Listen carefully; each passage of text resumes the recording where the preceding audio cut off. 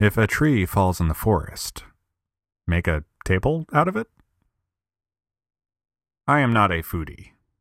Foodie, noun.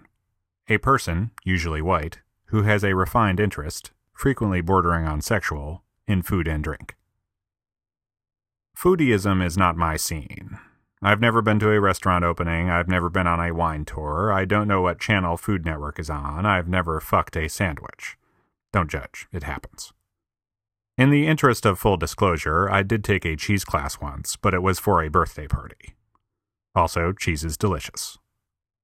There are a few reasons for my foodiness-less status. For one, ever since I lost my sense of smell in a poker game, my sense of taste is not what it once was. More than anything else, though, I just don't care that much about food. Sure, I like some things more than others, but I've never had a transcendental experience with a meal like some, usually white, people have had. Despite my foodiness-less, however, I think I can still appreciate a good meal, though. I can tell the difference between a quality burger and some fast food not quite meat between not quite buns. I'm not a caveman. And while I am a picky eater, there's a distinction between pickiness and foodiness. In fact, they're practically opposites. That said, I do have some quasi-foodie habits these days. I say quasi because I am less concerned with the food itself so much as I am the way it is prepared. I've become increasingly susceptible to any restaurant that touts itself as green. Your vegetables are all pesticide-free, non-GMO, and locally sourced? Oh yeah. Your electricity comes from carbon-neutral artisanal wind power? Tell me more. Your tables are from storm-salvaged trees and reclaimed wood? Don't stop. Your meat comes from free-range, grass-fed, all-natural, college-educated cattle, chicken, bison, elk? I'll have what she's having. The key to a man's heart is through his stomach.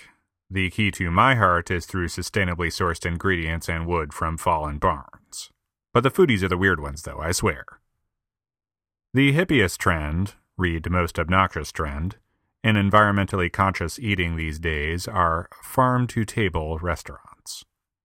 A farm-to-table restaurant is one where all of the food served at the restaurant is grown locally, often at a farm dedicated specifically to the restaurant. The menu changes from week to week or even day to day depending on what's fresh. Whatever is in season on the farm will be on the table. Just picked fruits and berries, freshly slaughtered meat, eggs so fresh they taste like the hen just deposited them directly into your mouth, lettuce so crisp you...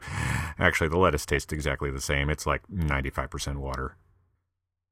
I've been to a few farm-to-table restaurants on both sides of the country, and the most ridiculous one, keeping in mind that they're all pretty ridiculous, has got to be Blue Hill at Stone Barns.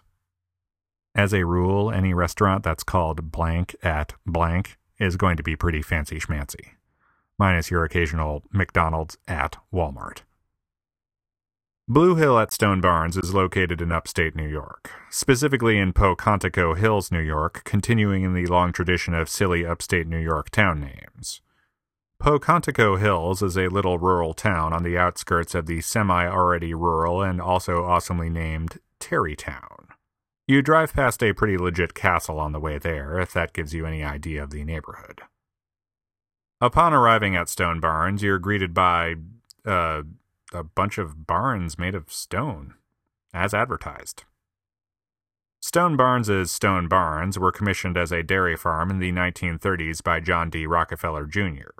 70-some-odd years later, in 2004, the Stone Barns Center for Food and Agriculture opened and Blue Hill Restaurant along with it. Blue Hill occupies what used to be the old slaughterhouse. It's the nicest damn slaughterhouse you ever did see. You can still see the old meat hooks on the ceilings. It's so nice the Obamas have been known to dine there on occasion. Damn. The head chef and owner of Blue Hill is a guy named Dan Barber. He's a pretty big deal in the farm-to-table community. He's written books and given TED Talks and serves on the President's Council on Physical Fitness, Sports, and Nutrition, the whole kit and caboodle. He makes a delicious kit and caboodle, by the way. I've eaten at Blue Hill precisely once. I had a multiple-course dinner, and everything was delicious. I am not being paid to say this, nor did I pay to eat there. Have I mentioned that the Obamas have dined there? Being a picky eater, not everything was up my alley, but the whole farm-to-table thing did warm my heart. Knowing that the salad ingredients had been picked earlier that day a few hundred feet away made them that much tastier. Knowing that the pork was from a pig that had been killed earlier that day just for me and the few dozen rich white people around me made it that much saltier. I besmirched cavemen earlier, but they were onto something, man. They ate food. Crazy, I know. They collected berries and killed animals and then ate them. No processing, no shipping and handling, no additives or preservatives. Farm to table.